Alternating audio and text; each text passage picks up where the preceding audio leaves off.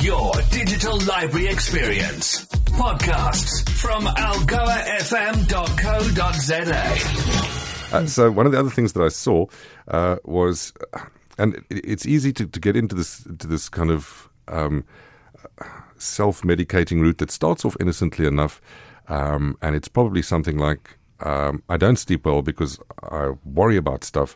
So during the day I'm on some kind of tranquilizer. I take something at night to sleep, but I'm so tired when I wake up in the morning. I need a lot of coffee. A lot of people then move to energy drinks. And very soon, that self-medication isn't enough.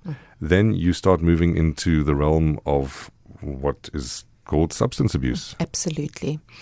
And you understand how you get there. We do. We've got 5 do's and we've got 5 don'ts, which we'll look at, and that is very much one of them. Right. Is to stay away from substance.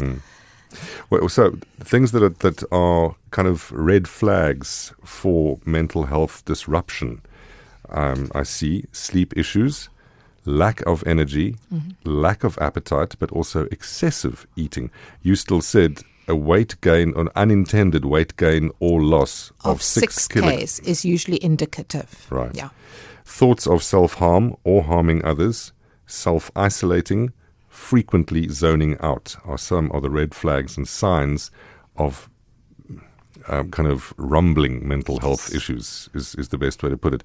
So one of the other reasons that Rose and I are having this chat is Algoa FM is in the process of putting together a mental health and suicide prevention resource that will be a mix of on-air encouragement and an online resource. So what this chat serves to do is kind of to set the scene for this, which is going to roll out quite soon. What we have gotten very kindly from Rose is quotes from suicide survivors that we have had, I can't use the word normal, can't use the word average, typical co-workers, so not necessarily on-air people, voice these in real people voices, and we're going to kind of play them out on air. Just messages of encouragement from people who didn't succeed at the suicide and are glad they didn't. So thank you for passing those on, because sometimes it's difficult to look at them.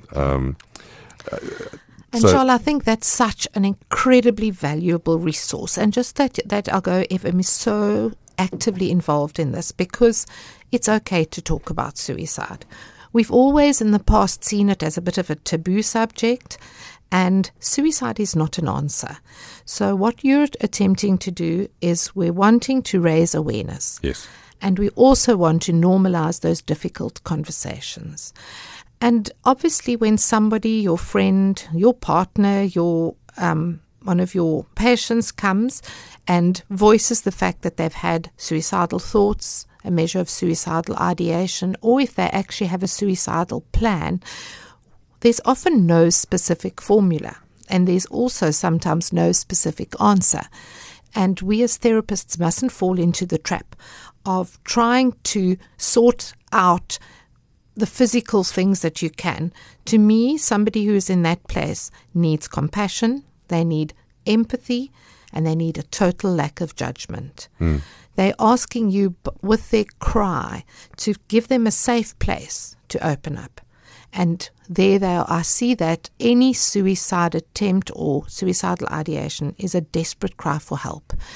And that's why I said previously, the bravest word in our language is help. And this is why we're going to give you the Suicide Crisis Helpline's number. It's 24 hours available 24 hours a day. So it's 0800 567 567. Okay. Really easy to remember. Your digital library experience. Podcasts from algoafm.co.za.